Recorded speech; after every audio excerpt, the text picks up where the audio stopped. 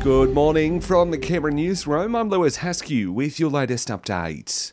The US has announced the leader of ISIS is dead following a raid in Syria. President Joe Biden says he detonated a bomb after being confronted by troops, killing himself and 13 civilians, including family members and children. With no regard to the lives of his own family or others in the building, he chose to blow himself up, not just to the vest, but to blow up that third floor, rather than face justice for the crimes he has committed. The ACT opposition is calling on the Territory government to scrap the Check in Canberra app. Shadow Health Minister Leanne Castley says it doesn't make sense to keep it in place with the requirements to check in while the app is no longer serving its contact tracing purpose. But if this data isn't being used and the app isn't useful for the contact tracing, then we should not be using it at this time.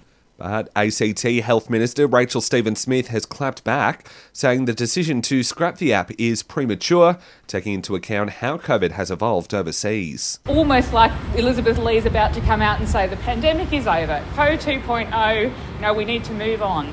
Unfortunately, I wish it was the case that the pandemic is over, but it's not. Meanwhile, the Health Minister is also encouraging eager teens to come forward for a COVID booster. It comes after the third jab was approved for 16 and 17-year-olds yesterday. Rachel Stephen-Smith says there's about 9,000 16 and 17-year-olds in the Territory who are now eligible for the shot. We've already opened appointments at ACT government clinics, and indeed appointments are available today if there is a really keen 16, 17-year-old. State and Territory leaders are preparing to meet today to talk about changes to the proposed school curriculum overhaul. It's expected the updated program will focus more on the study of Western and Christian heritage, as well as backflip on changes to maths, which some experts were concerned about.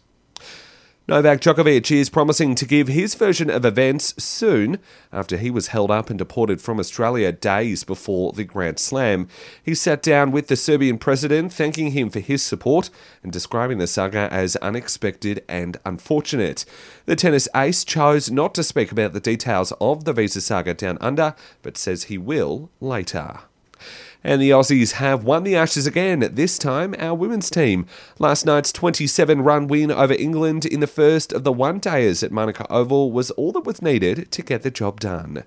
And that's the very latest in news. I'll have another update for you right here later this morning.